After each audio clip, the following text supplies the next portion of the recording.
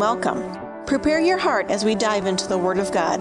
Pastor Steve of Beloved Church in Lena, Illinois is about to lead you into a life-changing encounter with grace and truth. Jesus Christ has a divine destiny perfectly orchestrated for those who are willing to be adventurous enough to receive His favor and blessing into their life. Our prayer is that you will allow the presence of the comforting Holy Spirit of God to radically display the Father's love for you. You are a part of God's beloved family, and that means you are greatly loved. Now over to Pastor Steve. Mighty hero, the Lord is with you. That is you. You're the hero. I don't feel like a hero. God didn't declare it based upon your feelings. I don't look like a hero. We'll put some spandex on and jump around. Whatever you got to do what you got to do. I don't care about your feelings. I don't care what your eyes see. I don't care what your ears hear. God has declared certain characteristics over you. You can either embrace them, you can accept them. Today, I've placed before you the opportunity to be a hero. And if you reject it, you'll be a zero. Yeah? Is that okay? Are we succinct? Take that, Mitchell.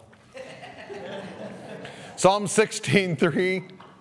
The godly people in the land are my true heroes. Note true. There's false heroes. There's cartoon superheroes. I have a neighbor. Oh, I shouldn't have said that. There's a person I know somewhere in America that is older than me, and their car is plastered with superhero and Star Wars stuff. Grown man. It got quiet in here. How many of you?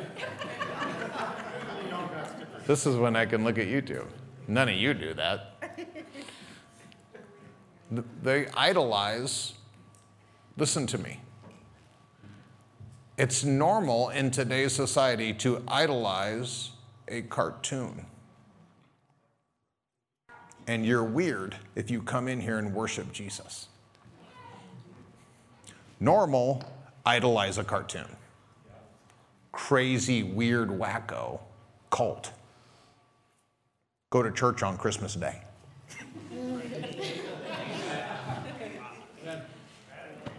This is the world we live in. And there's still people in here that are struggling with the wisdom of this world, wanting to be their wisdom. Well, I can't get, Bob wants us to give money during money. If I give money away, I have less. Yep. In the wisdom of this world, based upon human, rational, logical thought that you've been taught by fake scientists that also taught you about COVID, right, that are being exposed in Jesus' name. Amen. Those same scientific processes tell you that if you give money away, you have less. And yet every farmer that's ever existed knows that when they put their seed to death in the ground, that is the only way for them to get an increase. The only way. Not one of the many, it's the only way. And then God comes to you and says, hey, I would like for you to seed, to plant. Money, time, affection into someone that doesn't deserve it. Say amen. Amen. They're listening to you. God is going to oftentimes tell you to do the exact thing that is contrary to the wisdom, the intellect of this world. And His wisdom is better. Going back to divine health, one of the ways that you have to learn to start to guide your life is by using your tongue as a weapon against things that come against you. Isaiah 54:17 says that one of the weapons, or that when the enemy comes against us, the weapon that God has given us to fight against the enemy is with our tongue. You have to use your tongue against the things of the world. Now, any good mechanic knows that they use their tongue against the wrench when they slip and bust their knuckles. And they curse the wrench, and they curse their knuckles, and they curse the car, and then we wonder why it takes twice as long to put it back together, and then you bleed all over yourself. It works in the reverse. Don't do this, but you could imagine waking up tomorrow and you just curse your wife and your kids and just see how long that gives you the most amazing relationships in your life. We believe it in the curse side. We don't believe it in the blessed side. We don't believe that we can tell a sickness or tell a disease to get out of our body. Your tongue, the double-edged sword that God has given you, goes unutilized. And if you go start talking like that in front of all those people that are way more intellectual than you, they're going to think you lost your mind. But then let them have something bad happen to them, they'll go to cursing and swearing, and that's normal. The enemy has changed normal. The enemy has given humanity a new normal. God wants us to go back to his normal. No weapon that is formed against you shall prosper, and every tongue. What's the weapon? Tongue. Weapon and tongue are interchangeable in that verse. And every tongue that rises against you in judgment, your Pastor Steve will condemn for you. After you call him and get 100 people on the prayer chain and then tell Facebook about it. You will condemn. Well, I'm not just going to go start talking to stuff. Okay, well, it's talking to you. Jesus talked to stuff. He talked to a storm. Amen? Anybody read the Bible? At least pretend. Yeah, I read it lots of times. He talked to a storm, told it what to do. He talked to a tree. Mark 11, read it again. And you know what? The tree talked back. It said it says that Jesus answered the tree and said, which means the tree talked first.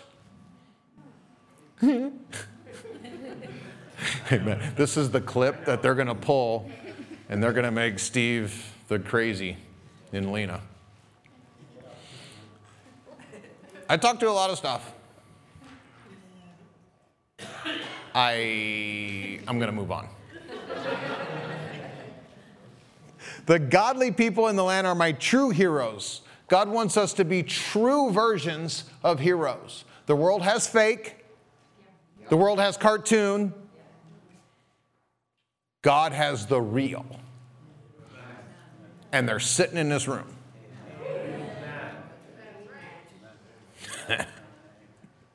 And that is what pleases God. He takes pleasure in that. I'm going to unplug for 1 second.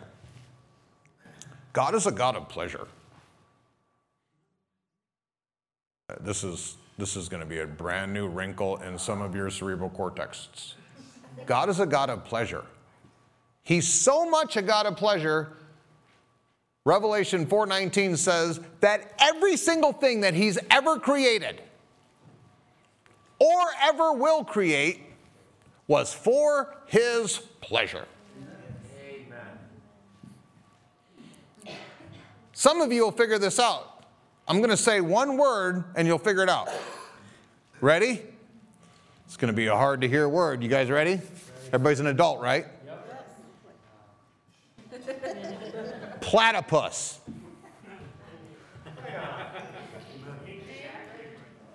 Think about it.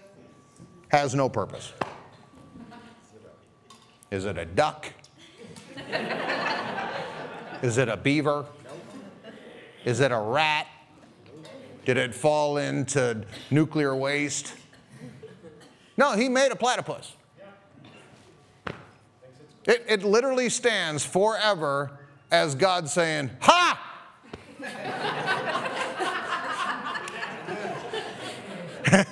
I made that. Fun God. Everything he has or ever will create was for his pleasure. All of the married people in the room,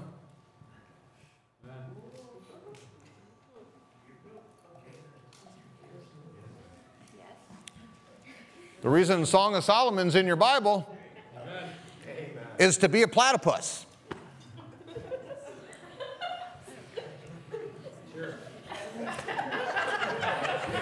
Somebody in here read Song of Solomon once.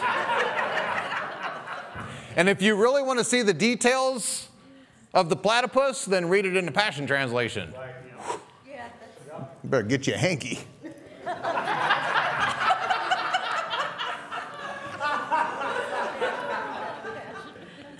You ain't never been sending Bible verses to your spouse that fast. Baby, you know what you should read? Here, I'll copy and paste it for you. LOL. Did you get it? Read receipt. She got it. She didn't respond. Children. Let's change gears. Children are supposed to be for our pleasure.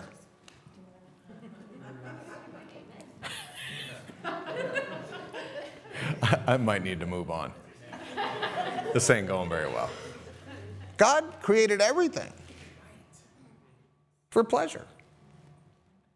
God didn't have some need. He said, oh, man, we're so destitute. We're so poor in the spirit realm. You know what we have to do? We have to make physical stuff. And then we'll fix everything. Everything's a total wreck right now. I'm so lonely. I'm so insecure by myself as God. I have to make all these things and make myself feel better. Thank you, Adam and Eve. They messed it up. God's not that way. He made us. You were made for his pleasure. And some people are sitting in this room, I don't even please me. Okay. It is still in you. It is part of who he created you to be. You can accept it or reject it.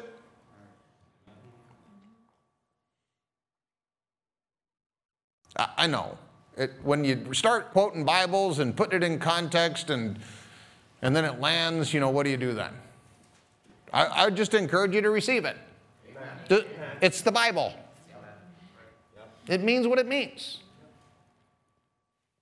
God loves to take pleasure, and one of these things that he takes pleasure in is you when you embrace being a true hero for him. It pleases him. Colossians 1:27, God did this because he wanted you, beloved. I took Gentiles and changed it to beloved just for me. You don't have to change it in yours. You can be a Gentile. I'm okay with that. Just be gentle about it. God did this because he wanted you, beloved, to understand. You know what the word understand means? You know why law enforcement always use the word understand? Do you understand? Do you understand? Because they want you to stand under them. They want you to give them your authority so that they can rule and reign over you. The enemy wants you to understand darkness. He wants you to understand wickedness. He wants you to understand what they're doing to you so you can stand under what the enemy is trying to do to you. God wants you to stand under what he has for you. He wants you to stand under his wonderful and glorious mystery, which is Christ lives in you. Back to the cartoon thing. I don't care how awesome your Iron Man glowy thing is. I don't care if you came from the Superman planet, whatever, Kryptonian, whatever. I don't care what they got. Christ on the inside of you is better than all of their cartoon versions of you being a superhero. Christ is super. You're the hero. He put his super in your hero. Amen. About 4 of you believe that. You know why? It's a mystery. It's still a mystery to some people. It's been revealed, but it's still mysterious. Christ is in me? Yep. Right now. Right now. He'll never leave you. He'll never forsake you. He goes where you go. He sees what you see, experience what you experience. And he's not ashamed to call himself your God. A covenant friend is the one that's walking into your life when everyone else is walking out.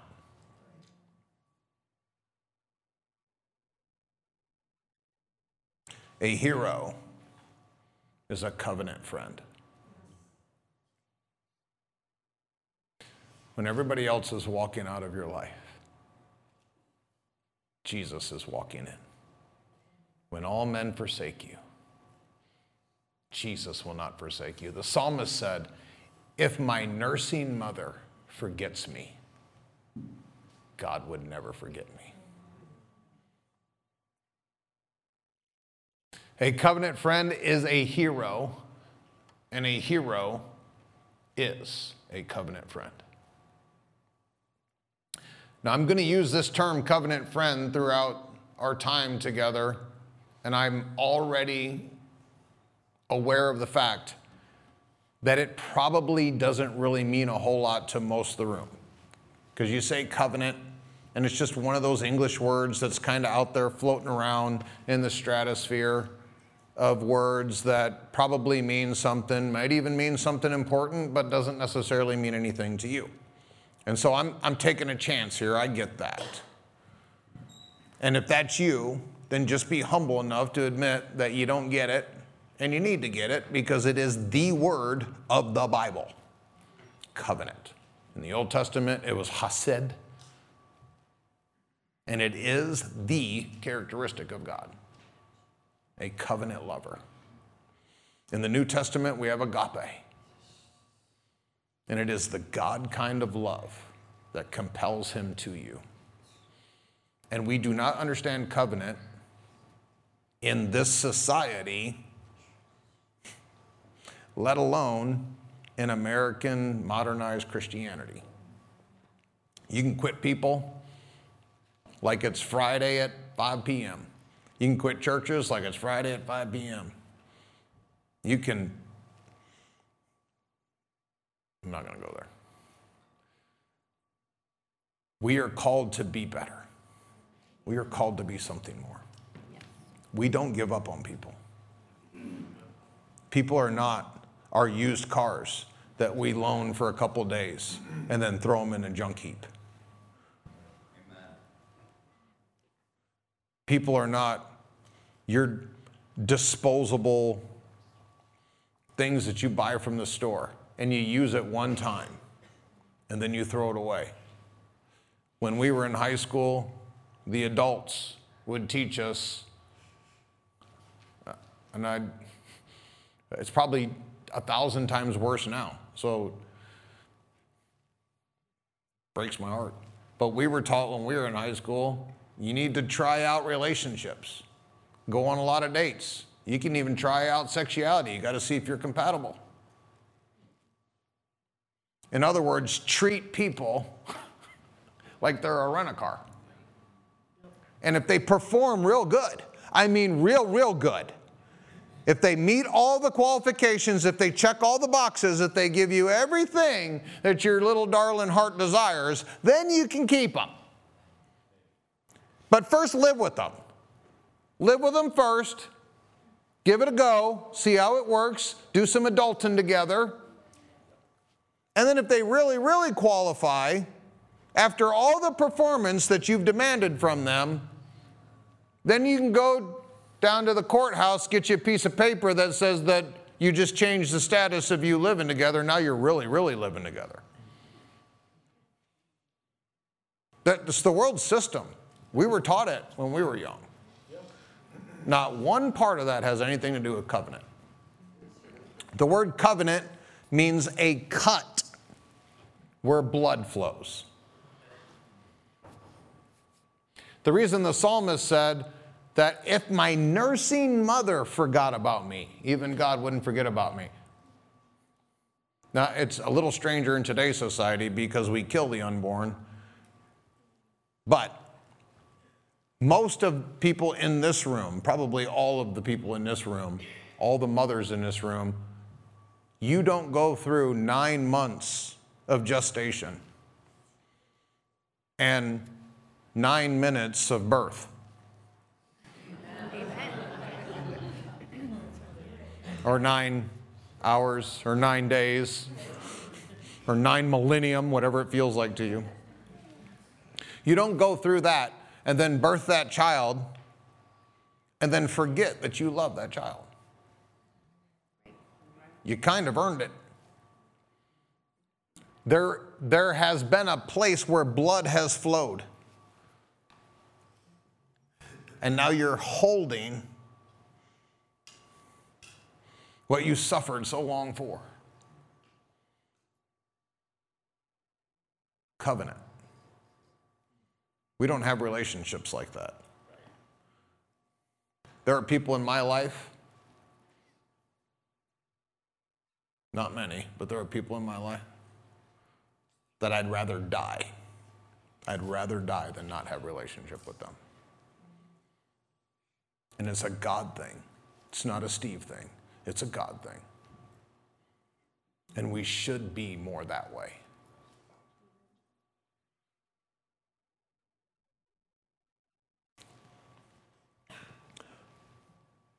If you are a friend of Jesus Christ, a covenant friend, you're a hero. Judges chapter 6, we're going to talk about Gideon. Anybody? Yeah, okay. Like 4 of you remember that I threatened to do this 16 messages ago. Verse 7, I'm going to do this in the BSB. And it came to pass when the children of Israel cried unto the Lord because of the Midianites, that the Lord sent a prophet unto the children of Israel and said unto them, hold 1 second right there. When you got issues and problems that make you whine and complain and cry out to God, you know oftentimes what he sends you? What you don't want. I don't want no stinking prophet. Send glory or pixie dust or a unicorn or something. No, I'm going to send you a prophet. I don't want a prophet. I don't care. I don't want a Bible verse, Pastor. Tell me what to do. Just tell me what to do to fix everything. Okay, here's the Bible verse. No, tell me something real. Now we got it. He sent them a prophet who told them, this is what the Lord, the God of Israel, says. I brought you out of Egypt, out of the house of slavery. Hey, beloved, you've been born again. You've been redeemed. You've been brought out of slavery. He who the Son sets free is free indeed. Amen. And I delivered you out of the hand of the Egyptians and out of the hand of all that oppressed you and drave them out from before you. God did that.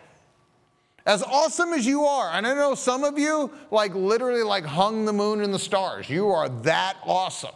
As awesome as you are, pretty much God did everything for you. That resonates with some people more than others. Because some of you really think you made this awesome, amazing cake of your life and Jesus came along, he little cherry on top. Not me. I made a big old pie that was warm and steamy. Yep, some of you joined me. And I was going to eat that pie, and Jesus came along and said, that's a bad pie. How about we just burn that? We'll nail that to the cross, send it to hell, and I'll give you an actual cake that is beyond your imagination. Okay. It's just that much humble. Okay, I'll eat your pie, cake. And I said unto you, I'm the Lord God. I'm the Lord, your God. Fear not the gods of the Amorites, in whose land ye dwell, but you've not obeyed my voice. So then by default, what did they do? They feared the gods. They feared the gods. Well, I'm scared of the COVID. Scared of the government. I'm scared of all the things that could happen to me if I don't do this or do that. I'm going to honor the government, right? Isn't that what Romans 13 says? Do everything the government tells me to do. Be a good little slave. I'm going to listen to the glowing screen that tells me how to be sick when I turn 40. We're going to honor and fear all these gods. Even though God told us not to, he doesn't know what kind of pressure we have in 2022. If he knew, he wouldn't have said that.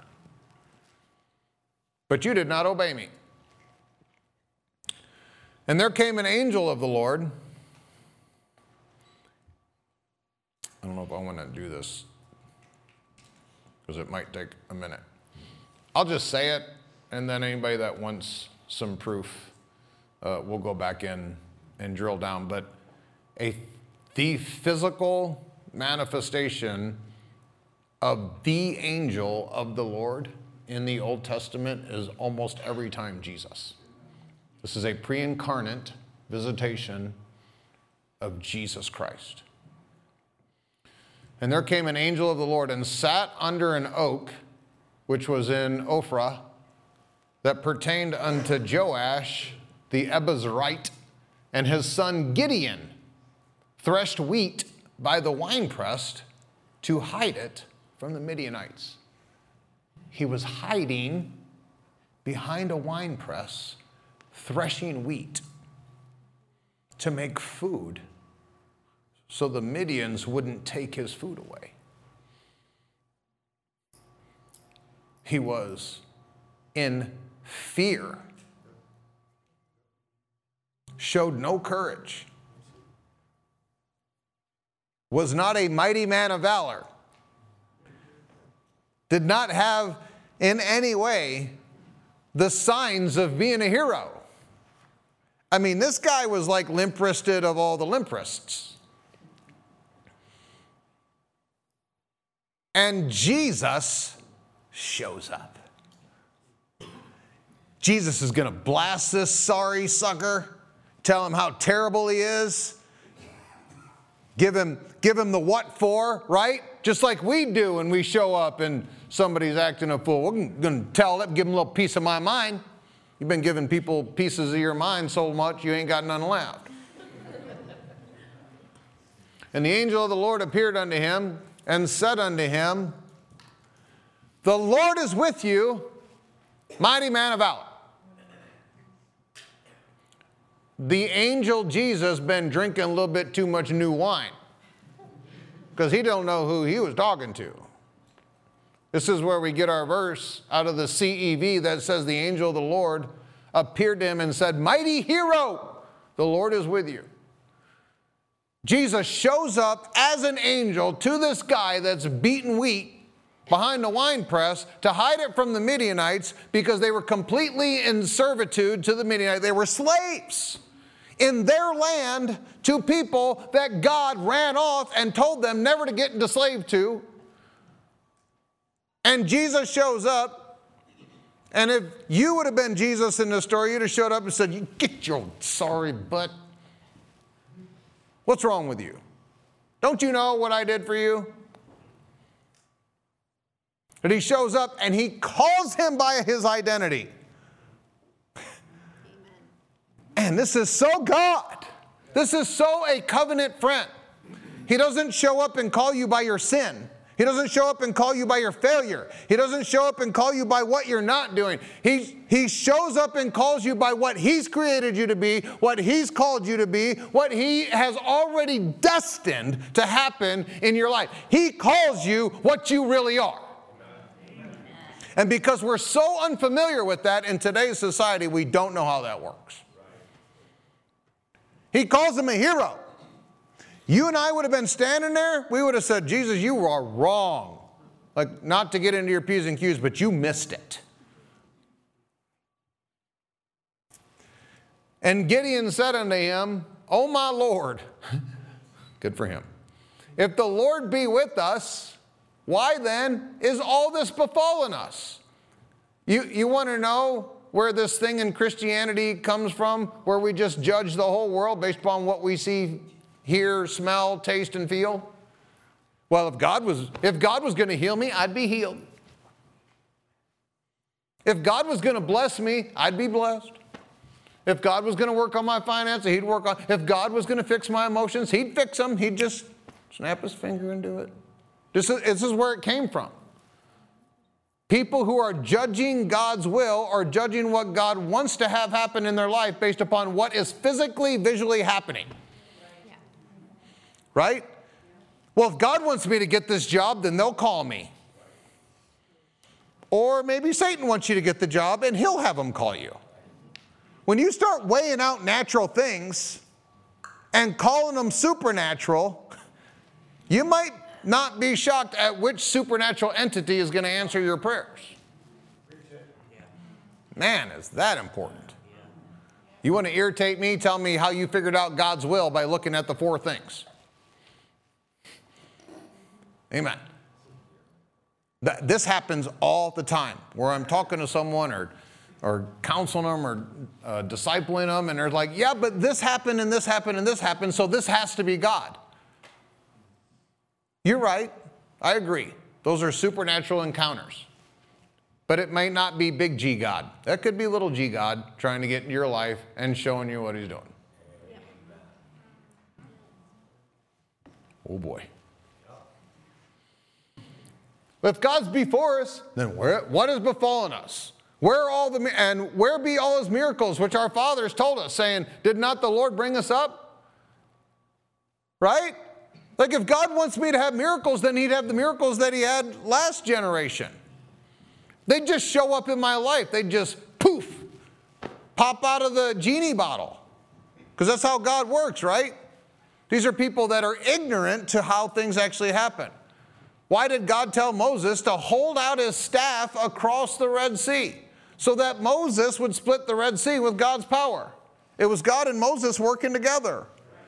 God always partners with people. If you're waiting for God to just fly in,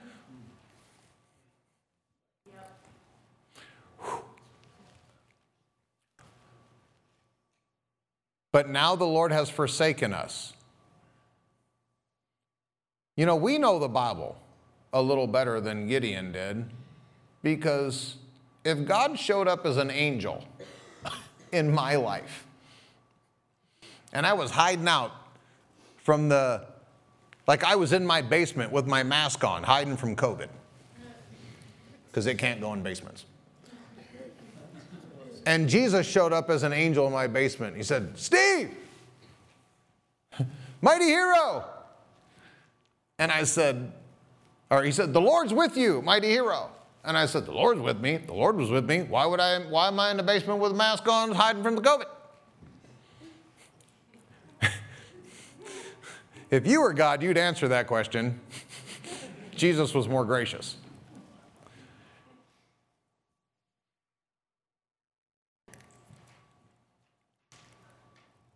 I don't want to go there yet. And the Lord looked upon him and said, go in this thy might. Verse 14, and thou shalt save Israel from the hand of the Midians. Have not I sent thee? Go in this thy might. What's his might?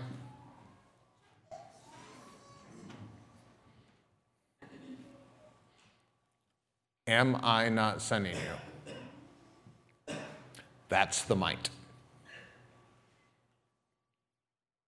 He's got a call from God. That's the might. He didn't give him a glowing sword. He didn't give him a little backup guardian angel, with 70-inch biceps with a big sword that walks around behind him like, yeah, that's right, I'm with Gideon. You know what Gideon got? I'm sending you. You know what most of us don't want to hear? Because we want the miracle, we want the flash. Give me the supernatural. Let something come down and rattle the walls, right? Like Paul, an earthquake, send an earthquake. And then he's like, how about a still small voice? No, not that. Fire, send fire.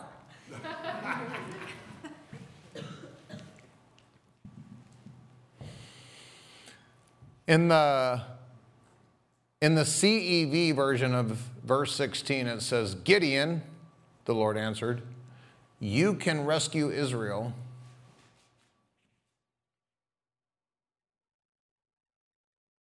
because I am going to help you.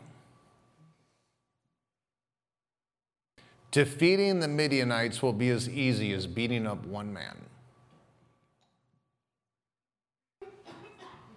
Amen. Some of you ain't never been in a fight when you were younger, I can tell.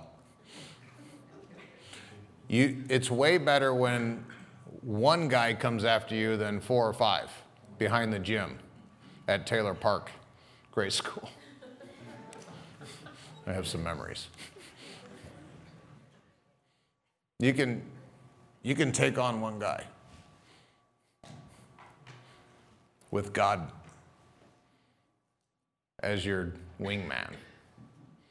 Sometimes we look at the numbers, we look at the problem, we look at the enormousness, the magnitude of what's before us, and we're like, well, I can't handle that. Yes. Yes.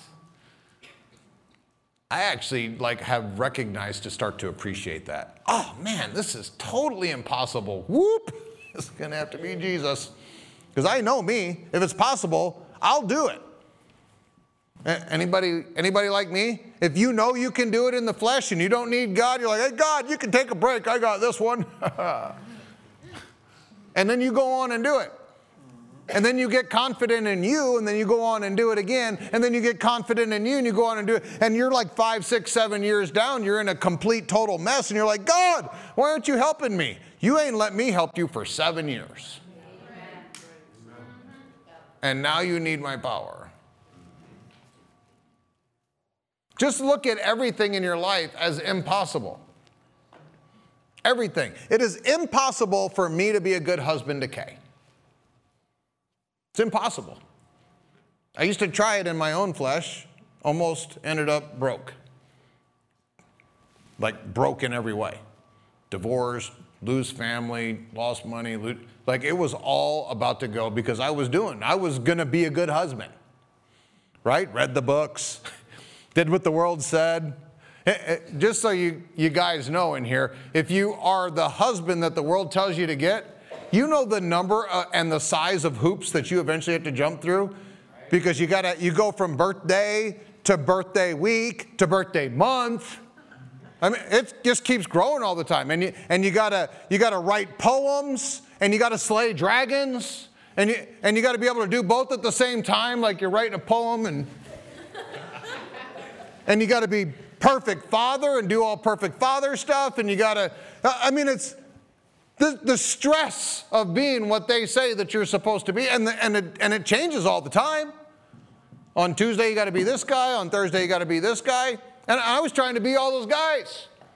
And finally just gave up. I ain't never going to make it. I am broken. There ain't no way I'm going to make it. So I just threw it all in the trash and just decided to be a bad husband.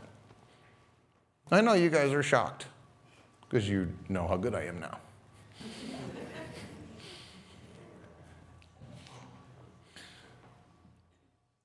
The Lord's power in you is what makes you the hero. The Lord's ability in you is what makes you the ability to be a covenant friend. Jesus showed up to Gideon in this moment and offered him a covenant friendship. That's why it meant more to Gideon than you. If Jesus shows up in your life and said, hey, I want you to go in this strength, my calling, my word. And we're saying can I get something in writing? Can I get something tangible? Can I get something that I can feel, that I know it's you and you're going to always be there with me? Gideon had a word from God, and because Gideon understood covenant, it's okay.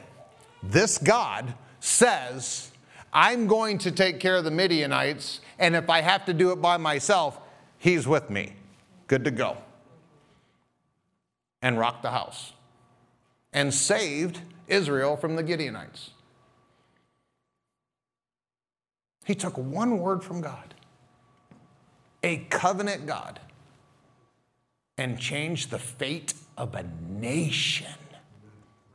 One man with one promise: rescued a nation. What can you do?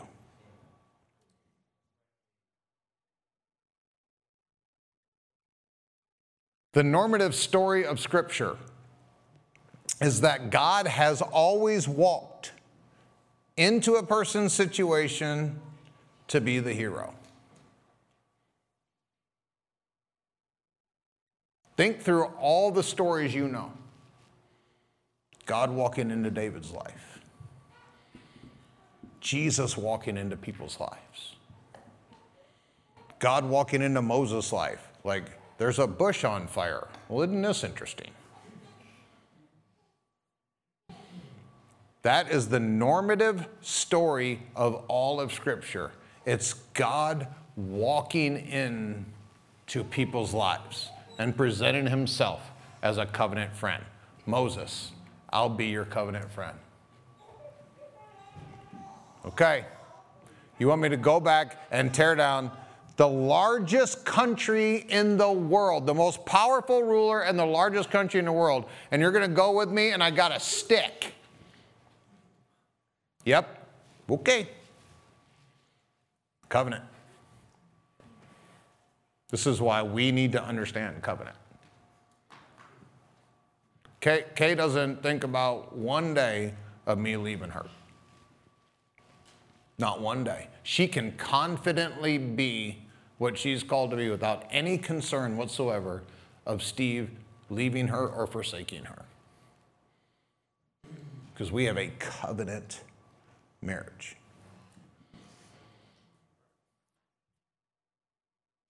Ryan and Jess have no fear that Steve's taken off on them to go somewhere else. I've had the offers for bigger churches. I've had the money offers to go do the thing. This is what I'm called to be, and I'm called to be with them in covenant. You know how, for me, and it's reciprocal. I know Ryan and Jess are with me forever. Forever. Do you know how much peace, how much confidence that can give me going into my future? Knowing that there's going to be people with you. Now you know why the enemy wants to destroy a culture of covenant, so that you will never know what your future is going to look like, because you don't know who's going to be there. We should be covenant people. It shouldn't just be Ryan and Jess and Steve and Kay. It should be us as a community where we know that we know Stacy will never leave me. Bob will never leave me. I'll never leave them. A hero does not consider the personal cost of that mission, but rather they consider the obedience to the one who gave them that mission. In Acts chapter 20, these are some of my life verses, and so I have to be cautious here because I could take off and go running on these verses, but this was getting towards the end of the ministry of Paul, and he knew that he had to go to Jerusalem. And in verse 20, in the CEV, it says, I don't know what will happen to me in Jerusalem, but I must obey God's Spirit and go there. Man, would to God more of us had that attitude. Would to God that if you knew God called you to go somewhere or do something, that you'd say, I don't care. I literally don't care what it'll cost me. If it kills me, I'm going to do what God asked me to do. What is the worst that can happen in that situation? What if you die doing God's will? You know, you wake up like, messed that up, didn't I? Yeah, but glad you're here. We're going to have fun together. We're supposed to be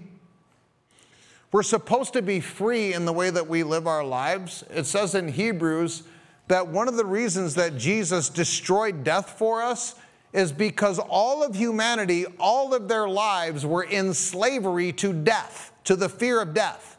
And so Jesus had to destroy death in order to get the fear of death from inflicting into you a stealing away of your future. If you're not scared of death, then when the Lord calls you into deadly situations, you can go in there confidently. Right? Like marriage. Amen. Okay, this might kill me, but I'm going to do it, Jesus. Okay, do it for me. It's a covenant. Marriage is a covenant. It's a cut where blood flows. Hopefully all the blood don't flow out. Amen. Y'all will get that later. Verse 22, I don't know what will happen to me in Jerusalem, but I must obey God's Spirit and go there. Verse 23, in every city I visit, I'm told by the Holy Spirit that I will be put in jail and will be in trouble in Jerusalem.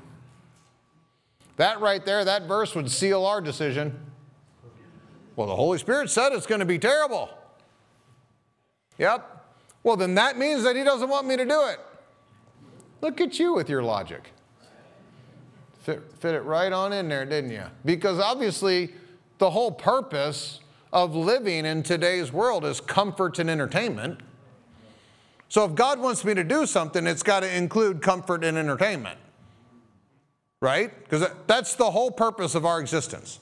It's not to minister the gospel. It's not to fight against the darkness that's in this world. It's not to wrestle against those 4 different spiritual entities that are trying to enslave humanity.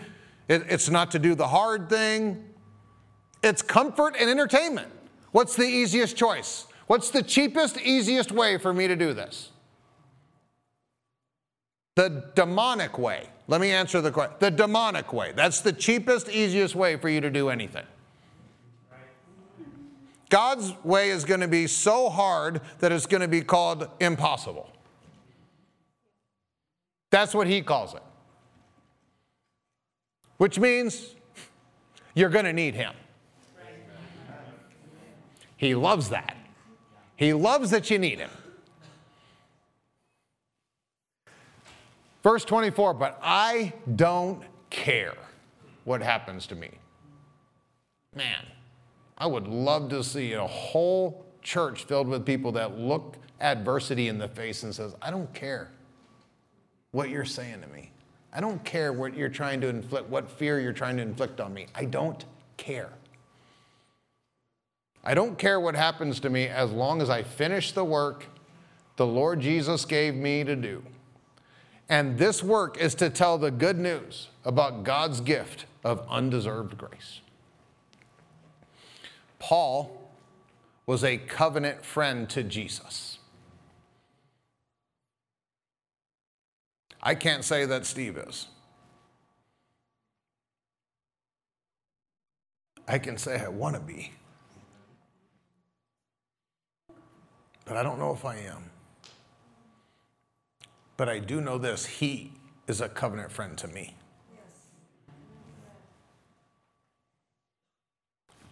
Phillips, Craig, and Dean sang a song that says, I'm a friend of God. Y'all remember that? I'm a friend of God. He calls me friend. I used to sing it and sing it and sing it and sing it and sing it and sing it. And one time I stopped and I said, am I really a friend of God?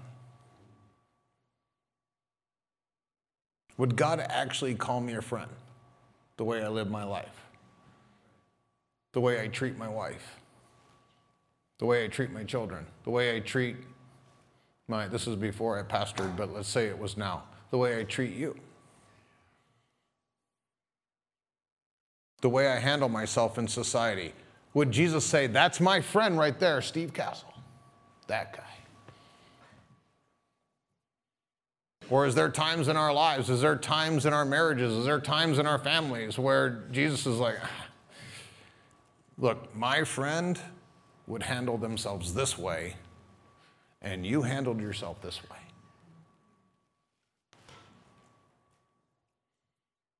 There's only one person in the entire Old Testament that God called a friend.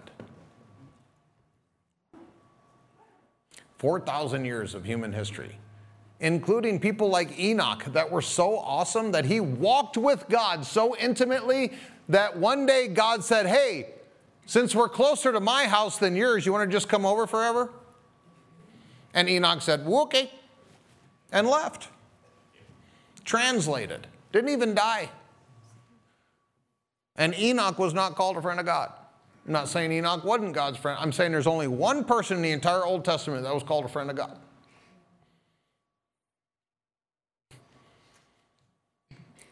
That means that it's not something that just floats down on you like pixie dust out of the rear end of a flying horse.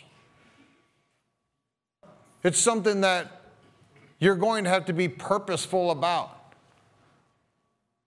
Relationships in the natural and in the supernatural are things that have to be done on purpose. And to think we're just going to be floating along down this planet, minding our own business, thinking about our own thoughts, doing our own thing, and Jesus is going to be like, yep, that's my friend right there. He doesn't throw it around the way we throw it around. I can say, I met Scott Downs one time, and he's my friend. He's my bestie. I had like 15 best friends when we were in high school. Like sometimes at the same time. You got a couple of best friends in case one of them falls out, you got a backup. There's a reason best is best. God doesn't call everybody friend. He wants to call you friend. He is always a covenant friend to you. What's your response? You cannot be a friend of God before you are an intimate disciple of His. Nobody just showed up. God showed up and said, hey, hi, I'm Jesus. Hey, good to meet you. And now you're my friend. This doesn't, you wouldn't do that in the natural. You wouldn't be out there minding your own business and then bam, you run into somebody at Walmart and they're like, hey, you want to get married? I mean, it does happen, but it shouldn't happen. Sure, I want to get married. When? Right now. Okay. Let's go. What's your name again? And we think God is the same way. Like you show up and 30 seconds after you're born again, like, okay, well, I'm born again, so therefore everything's awesome. I'm God's best friend and He's my best friend. No, you don't even know His name yet. Needs to be intimate, authentic. You need to show Him the places of your life and your heart that He has permission to go into. And I know that everybody's in here, well, Jesus got permission to go anywhere in my life that He wants. Bull. Bull. I'm super intimate with some people in this room and in my life, and I know for a fact that it's taken years just to barely get into some of the places that I am now. And I've showed myself faithful in their lives. So I know that Jesus doesn't just show up on the scene and we're just like, okay, Jesus, come on in, take over everything. You can have it all. We sing that, we say that, we pray that, but it's just not true. Because we know that He comes to us sometimes and says, hey, you know what you should do? Bob, you should go and apologize to Pam. Well, I didn't do nothing wrong. Pam was the one that, Have you ever seen Pam? You know what Pam does.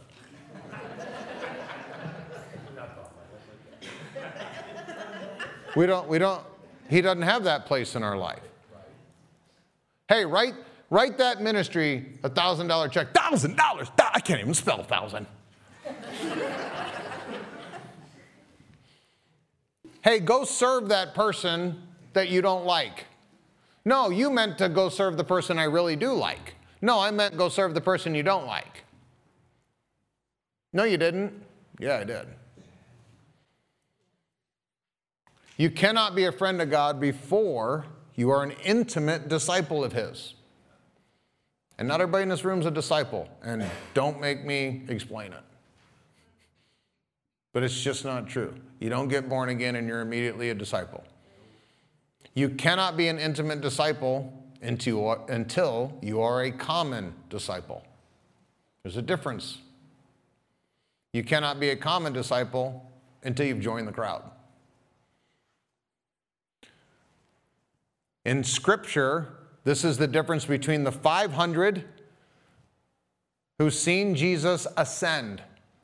At the end of Jesus' ministries, 3.5 years of the most supernatural ministry that's ever happened in human history, Jesus Christ did it perfect and did it more supernatural than anybody had ever done it or ever will do it. And for 3.5 years did it perfect. And at the end of that, he had 500 people in his church. 500. Well, if I had a perfect pastor, then okay. He had 500 people. And after 500 people in his church, he only had 120 in the upper room. That means 380 of them were busy on upper room day. They didn't go to church that week. They're not going to do all that fasting and praying stuff. I got things to do. I tell you what, guys. You guys go over there, fast and pray for 6, 7, 8, 9 days up in that upper room, which stank. They ain't got no showers up there. You guys go do all that. I'm going to go to work. I'll make the money for you. How's that? Deal? Jesus didn't say 380 of you go back to work, go back to regular life, and 120 of you go to the upper room. He told 500 people to go to the upper room. 120 showed up. Like they didn't go to church on Christmas Day. From the 120, we know there was 70. Jesus set 70 out in Luke chapter 10. So there were 70 people that he literally could give his name and give his commands to, and they would go out and fulfill it 2 by 2. But before the 70, there was 12. We know that Jesus spent a majority of his time with the 12. And even so, one of those was a demon. Fell right into the hands of Satan and did everything that his master wanted him to do. And from the 12, there was the 3. There was Peter, James, and John. All the time, Peter, James, and John, Jesus took them on special missions. You know what's unique to me about that? You know, he didn't give a rip what the rest of the 12 thought about him taking and showing special relationship to the 3.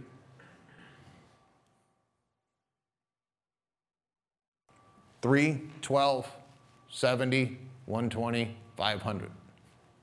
Where do you fall? In the progressive, modern, fragile, seeker-sensitive, feeling-based, eternally needy, Americanized, consumerism, churchianity, that essentially fits the description of biblical Nicodemus. Think about Nicodemus. Nicodemus had an intimate, personal, radical encounter with Jesus in John chapter 3. The reason you know John 3:16 is because of Nicodemus. That is a big deal. Nicodemus was the leader of the synagogue. He literally went with the cult leader Jesus as the leader of the synagogue. He could have been excommunicated. And in their society, you get excommunicated from the church, you're out of society. It's not just like, well, you don't get to go to Beloved Church no more, and then you go down to the church down the street. You get kicked out of church, you're out. You're not a Jew anymore. Good luck. Hope you figure it out. That was what it potentially could have cost him to go hang out with the wacky rabbi who may or may not have a God complex. Meets him at night. That's how we know he was a little bit scared about the whole meeting. And then goes through John 3, this incredible encounter between Nicodemus and Jesus the Christ. That's how we know about being born again. It's because of Nicodemus. Jesus offered Nicodemus to be a disciple of his, and Nicodemus said no. And I know that most people in this room say, well, if Jesus offered me something, I'd take it. Mm-hmm. You just keep thinking that. The cost to being Jesus' disciple was greater than what Nicodemus would pay. He was still a Christ follower. I believe that he was probably one of the greatest financial supporters of the ministry of Jesus Christ. But Jesus didn't want his money. I'm the same way. I don't want your money. Keep it, especially if it's too much to give. I'll just take your heart. Luke chapter 9, verse 57. Now it happened as they journeyed on the road that someone said to him, Jesus, Lord, I will follow you wherever you go. Verse 58, Jesus said to him, foxes have holes, birds of the air have nests, but the Son of Man has nowhere to lay his head. What's insinuated in between verse 58 and 59 was that dude went away. Whoa. If it ain't comfortable, if I don't get 3 square a day and get to stay in a Holiday Inn, I mean, I'm not signing up for this. Verse 59, and he said to another, Jesus said to another, follow me. But the guy said, Lord, let me first go bury my father. You got to do a funeral. Well, yeah, don't you know how important my dead relatives are? He says to Jesus. Do you know how many people pick family over discipleship? Yep. Not only that, dead family. Oh, let that sink in. And Jesus said to him, let the dead bury their own dead, but you go and preach the kingdom of God. And another also said to him, Lord, I will follow you, but let me first go and bid them farewell who are at my house. But Jesus said to him, no one, having put his hand to the plow and looking back, is fit for the kingdom of God. These are real quick verses that tell us that when Jesus calls us into discipleship, he actually doesn't accept all the excuses that we give him for why we can't. And these are just some verses. I can give you probably 50 of different times when Jesus called someone and they had excuses. Lord, I just got married. Oh, well, I'm sorry, I didn't know that. When I called you, I thought you were single, and then you went off and got married, so I'm sorry. No, you don't have to be a disciple, go be married. You can be a disciple and be married. You know, is that shocking? You can actually be an American and a disciple. I know. It's crazy. When Jesus said, follow me, it wasn't about a physical location. It was about nature and character. Jesus was not looking for crowds of fans swooning around him. He was looking for covenant friends, heroes who would carry his name. Thou shalt not take the Lord thy God in vain. That is a covenant statement. Any Orthodox Jew will tell you that that is the worst of the 10 that you could ever violate. An Orthodox Jew will tell you it would be better for you to murder than to carry the Lord's name in vain. Because if you do it in God's name, that person is beyond redemption. Having experienced cult in my life, I can tell you that the worst thing you could ever do to someone is go to them in the name of Jesus and do something contrary to the character and the nature of Jesus. Because that person can no longer be redeemed by Jesus, because Jesus is the one that came in and caused the problem. Jesus is the eternal friend to us and for us. But what is our response? Proverbs 18:19, a brother wronged is more unyielding than a fortified city. Disputes are like the barred gates of a citadel. When you offend your brother, when there's a offense that takes place in your life, it is harder for you to deal with than if you had to single-handedly go and take over a city in a military dispute. This is why Satan wants everybody in here offended at somebody, and especially offended at someone in here. An offended friend is harder to win back than a fortified city. Arguments separate friends like a gate locked with bars.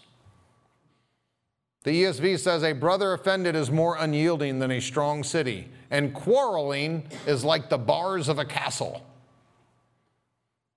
The Berean Study Bible says an offended brother is harder to win than a fortified city, and disputes are like the bars of a castle. Proverbs 18:24 in NIV says, one who has unreliable friends soon comes to ruin. You know the devil knows the Bible? Is this shocking to anybody? He actually knows it better than you. He actually reads it more than you because he wants to know what his enemy's up to.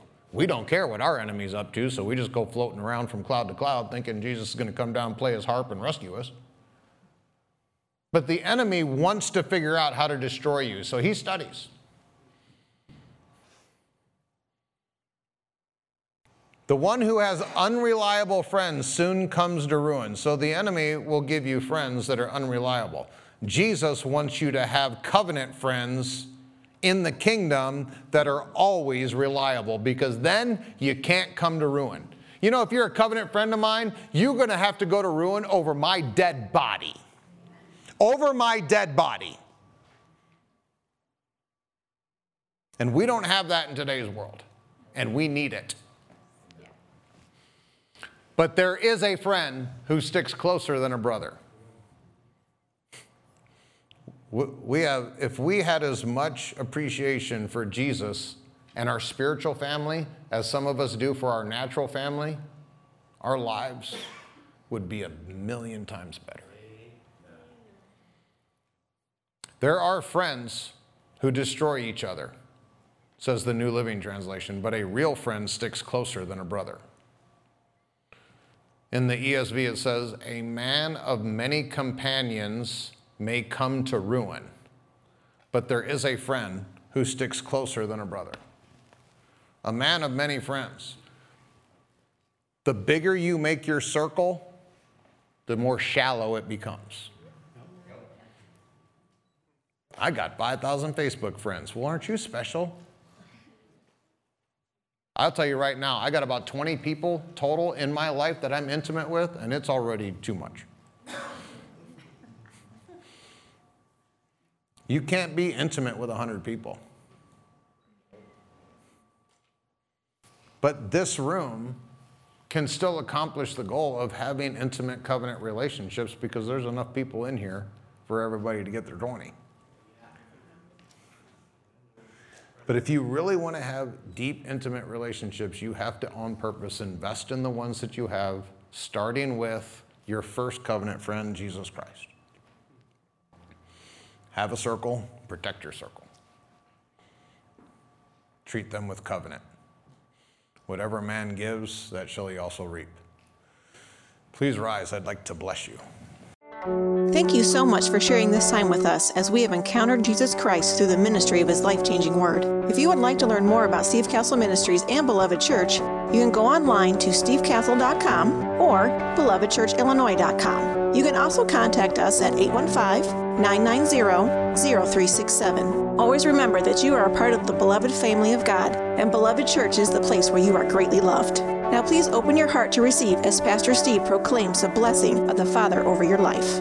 I pray, I declare that above all things, that you allow the finished work of the cross to bring prosperity into your finances and also divine health, prospering your body. And all of these things are going to affect you in a supernatural way as you allow your soul, your mind, your will, your emotions, and your personality to be perfected in prosperity that the Father desires for you to have. We love you, and we cannot wait to see and be with you again soon. Goodbye, beloved.